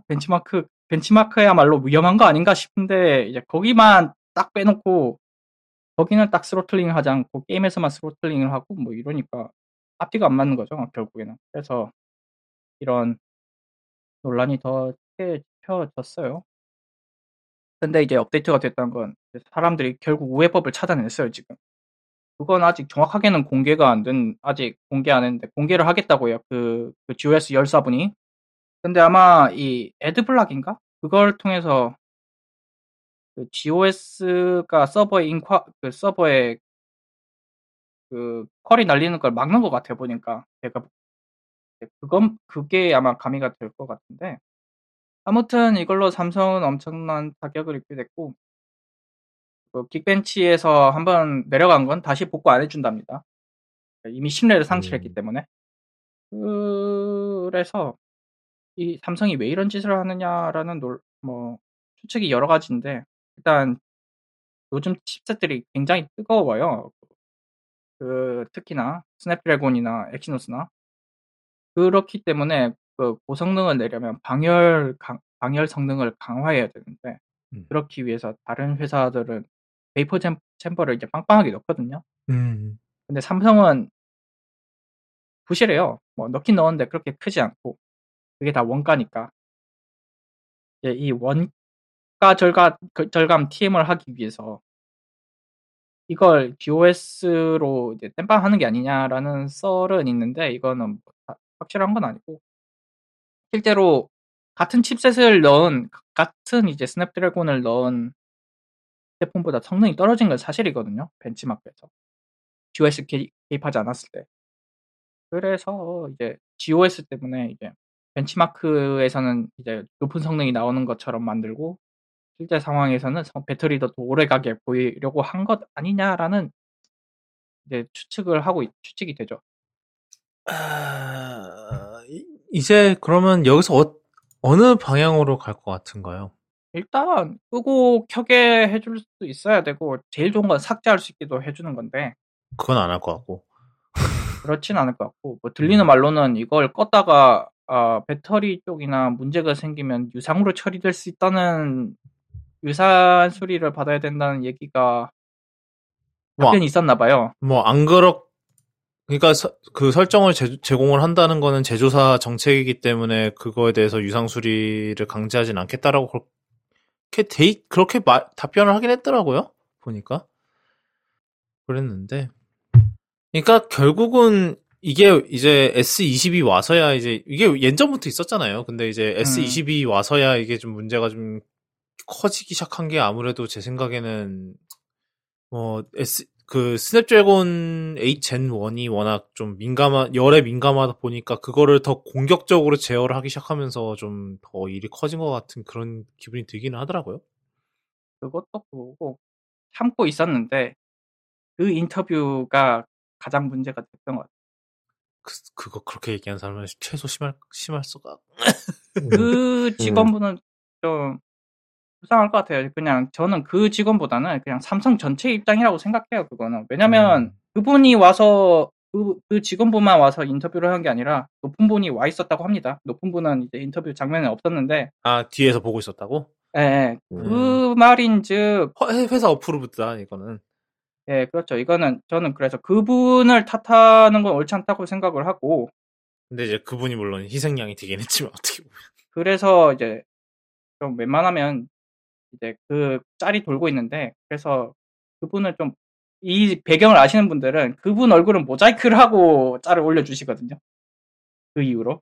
근데 이제 그런 거죠. 이제 자기 이름을 걸고 그런 자리에 나와서 그런 얘기를 한다는 건 일단 자기가 책임을 진다는 소리니까 그 얘기를 물론 이제 위에서 그렇게 얘기를 해라 지시를 한 거긴 하지만 결국은 그런 거잖아요. 그래서 참 뭐랄까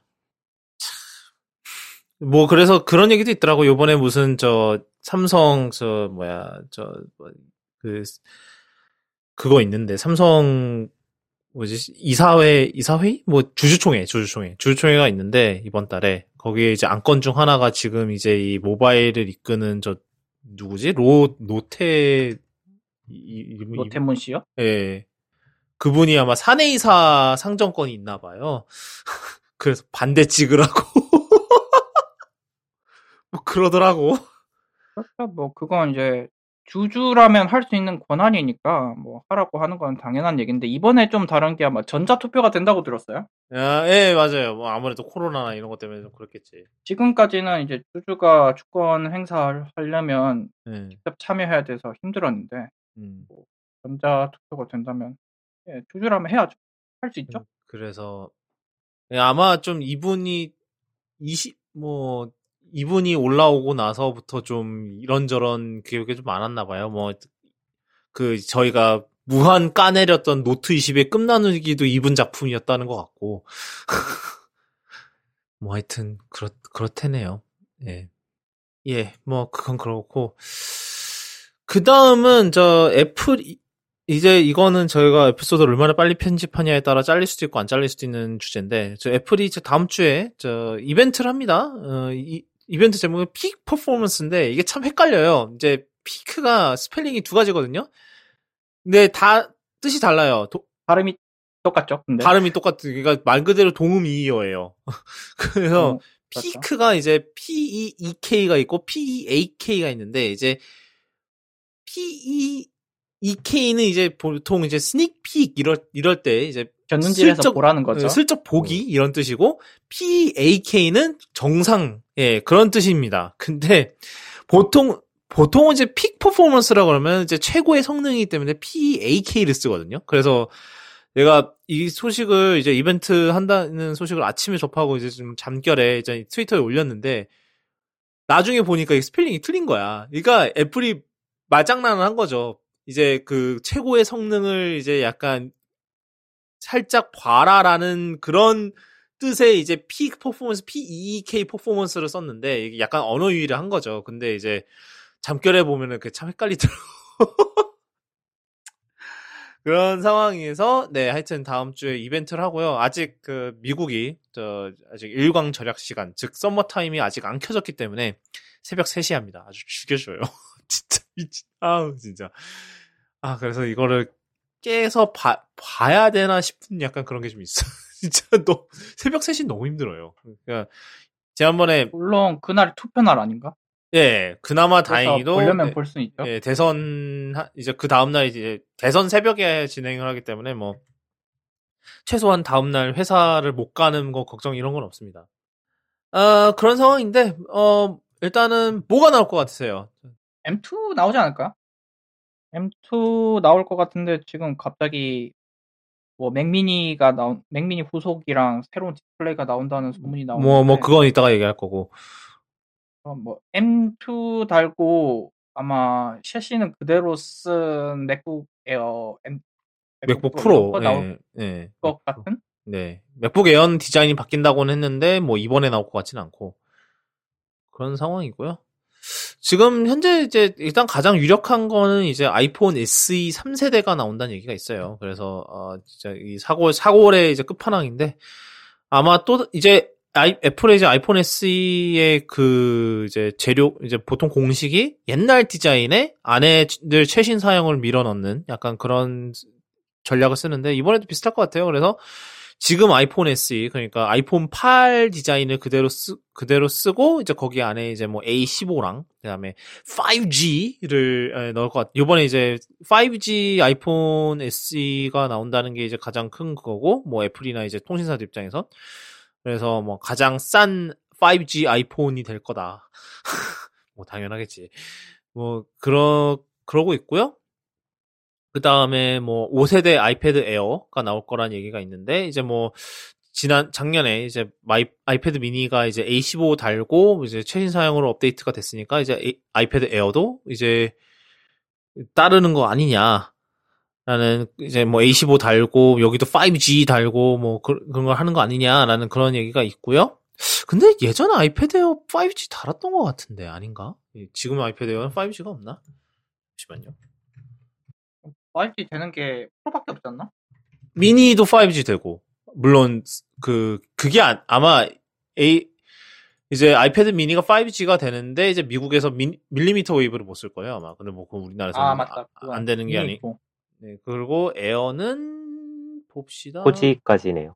그래. LTE까지밖에 안 돼요? 네. 이게 맞다. 이게 아이폰 10이 나오기 전에 나온 거라서 LTE까지밖에 안 되는 모양이구나. 뭐 하여튼, 네. 그래서 5G를 넣는다는 또 얘기가 있고, 그 외에 뭐 아까 이제 땅콩 형님이 얘기하신 M2 맥이 몇 대 나올 것 같고, 그 다음에 이제 저희가 조금 이따가 얘기할 또 맥 미니, 이제 현재 이제 인텔 맥 미니, 스페이스 그레이의 후속 제품이 나오지 않을까, 애플 실리콘 원전, 뭐 그런 얘기도 있는데, 모르겠네요. 뭐, 뭔가 좀 서프라이즈가 있을련지, 피크 퍼포먼스라고 그러면 단순히 아이폰 SE를 갖고 이제 피크 퍼포먼스라고 할 것 같지는 않은데, 뭐, 그건 어떻게 될지 보는데, 이제 그 와중에, 좀, 오늘인가 어젠가 좀 흥미로운 루머성 기사가 올라왔는데, 이제 9to5 맥에서 이제 독점이라면서, 이제 애플이 새로운 맥, 이제 프로 제품군을 준비하고 있다라고 하는 두 가지 제품이 있는데,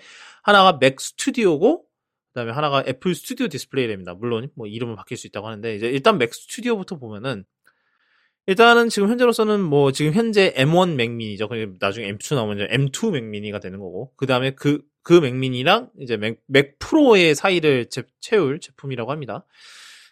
사양이 M1 Max가 이제 기본 이제 깡통 사양이 이제 M1 Max고 그 다음에 그 위에 이제 M1 Max의 상위 사양이 들어간다는 뭐 M1 Max 2개를 붙인 거 아니면 4개를 붙인 거 이게 들어갈 수 있다라는 그런 소식이 있었고요. 지금 이게 뭐 당장 다음 주 이벤트에 나오는 건지 아니면 WWDC에 나오는 건지는 좀 불확실한 게 좀 있어요. 지금 현재 상황에서는. 그리고 이제 뭐 이게 지금 뭐 예전부터 얘기하던 뭐 M1 프로랑 맥스 들어간 맥미니가 이거냐 뭐 이런 것도 있는데 조금 혼선이 좀 있는 상황이고요. 두 번째로는 애플 스튜디오 디스플레이. 우리가 뭐 다들 뭐 애플 제발 좀 싼 디스플레이 좀 만들어 달라 그랬더니 더 비싼 디스플레이를 준비하고 있어요, 지금. 예. 프로 디스플레이 XDR이 6K인데 지금 루머로 도는 이 녀석은 7K를 넣는다고 하고요. 크기는 아직 모릅니다. 그래서 뭐 이게 같은 32인치 크기의 7K까지 해상도로 늘린 거일 수도 있고 아니면은 픽셀 밀도를 유지를 하고 그 다음에 7K로 올리면서 뭐 화면 크기도 같이 키운 거든지 뭐 둘 중 하나일 것 같다고 해요. 그래서 뭐 아마 얘도 미니 LED 들어갈 거고 이미 뭐 맥북 프로나 아이패드 프로에 이제 미니 LED 들어갔으니까 얘도 이제 미니 LED를 넣을 거고 뭐 등등등. 그리고 가격은 무지하게 비쌀 거고 뭐 네. 싼 거 만들랬더니 더 비싼 걸 만들고 있어요. 맥 스튜디오는 어떨까요, 얘는? M1 Max는 갖고 싶은데 노트북은 필요 없는 분들한테는 좋지 않을까요? 지금 M1 Max 쓴 노트북들이 워낙에 비싸니까 네.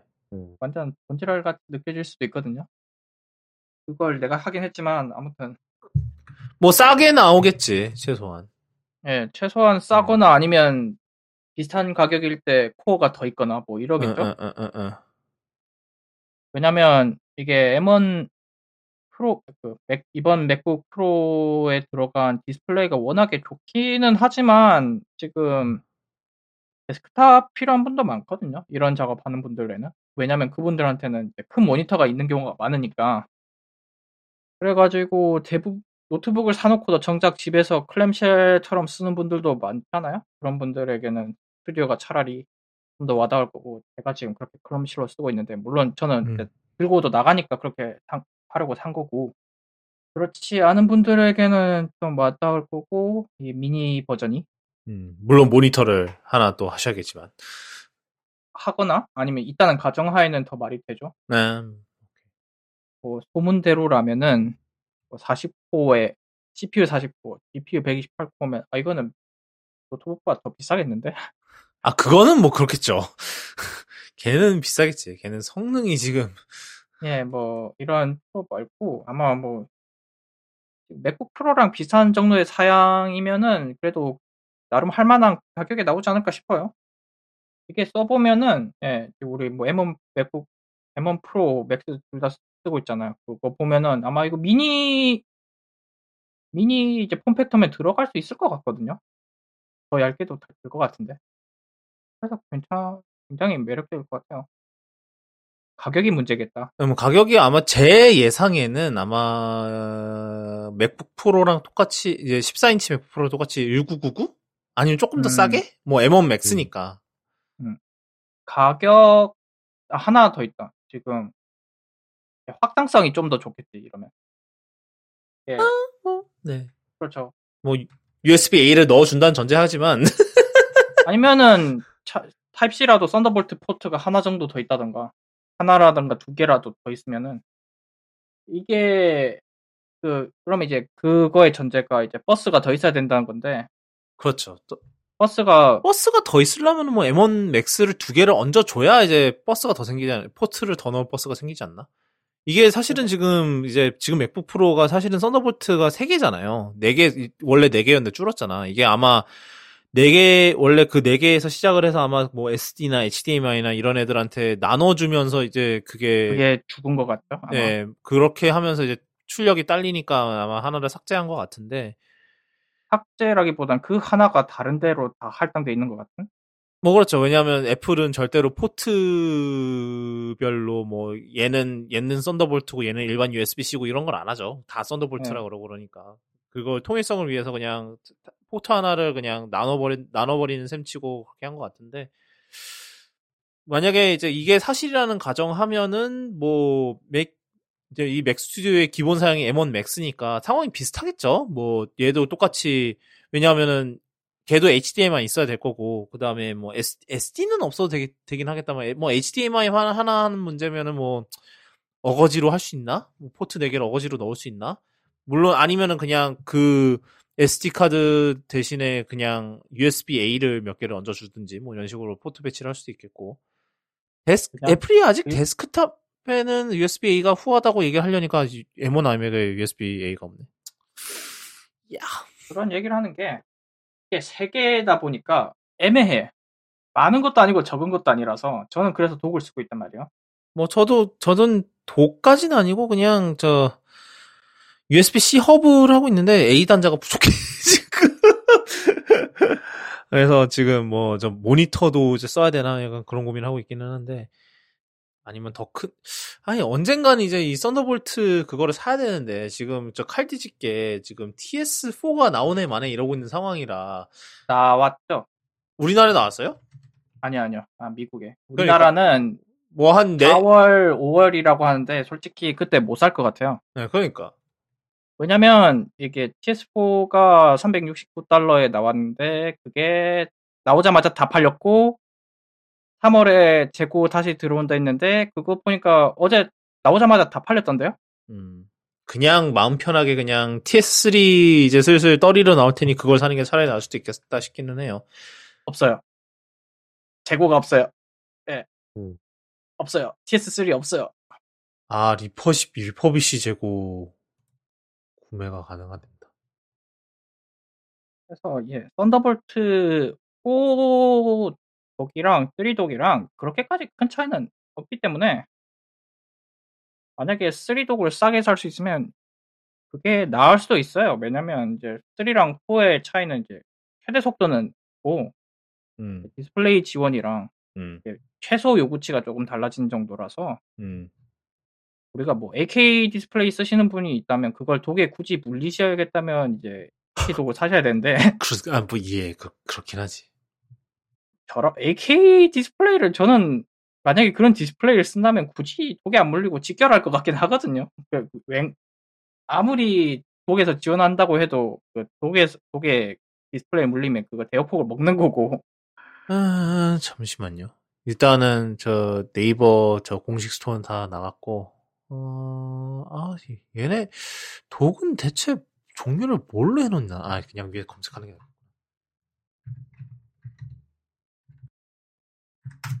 제가 독 사러 일렉트로 마트에 갔더니 거기 오프라인 매장에도 다 나가가지고 재고 애플도 있고 안 파네. 계획이 없다고 했고 그럼 전시된 거라도 파시라고 협박을 했더니 안 판대요. 협박을 했어요, 또? 왜 또 협박을 해? 곱게 전시 제품 파시죠? 했더니 안 된다고. 예, 잘했어요. 아니, A 단자가 슬슬 부족해져갖고 다른 게 아니라. 그래서 미니면 이제 확장성이 더 좋겠다. 뭐 그리고 스튜디오 디스플레이는 뭐 어차피 또 아무도 못 살 거. 뭐 아까 AK 디스플레이 얘기했는데 AK에서 약간 모자란 정도고. 네. 난 독은 써야 됐고 디스플레이도 써야겠다. 그러면 이제 걔가 아마 한 방에 되는 솔루션은 나오지 않을까 싶은데 썬더볼트로 물리면서 이제 허브 기능도 좀 할 것 같은데 그렇게 쓰는 노트북들은 대부분 이제 USB 쪽은 풀스피드가 안 나옵니다. 그래서 그건 생각해야 되고. 자, 오늘은 여기까지 하면 될 것 같아요.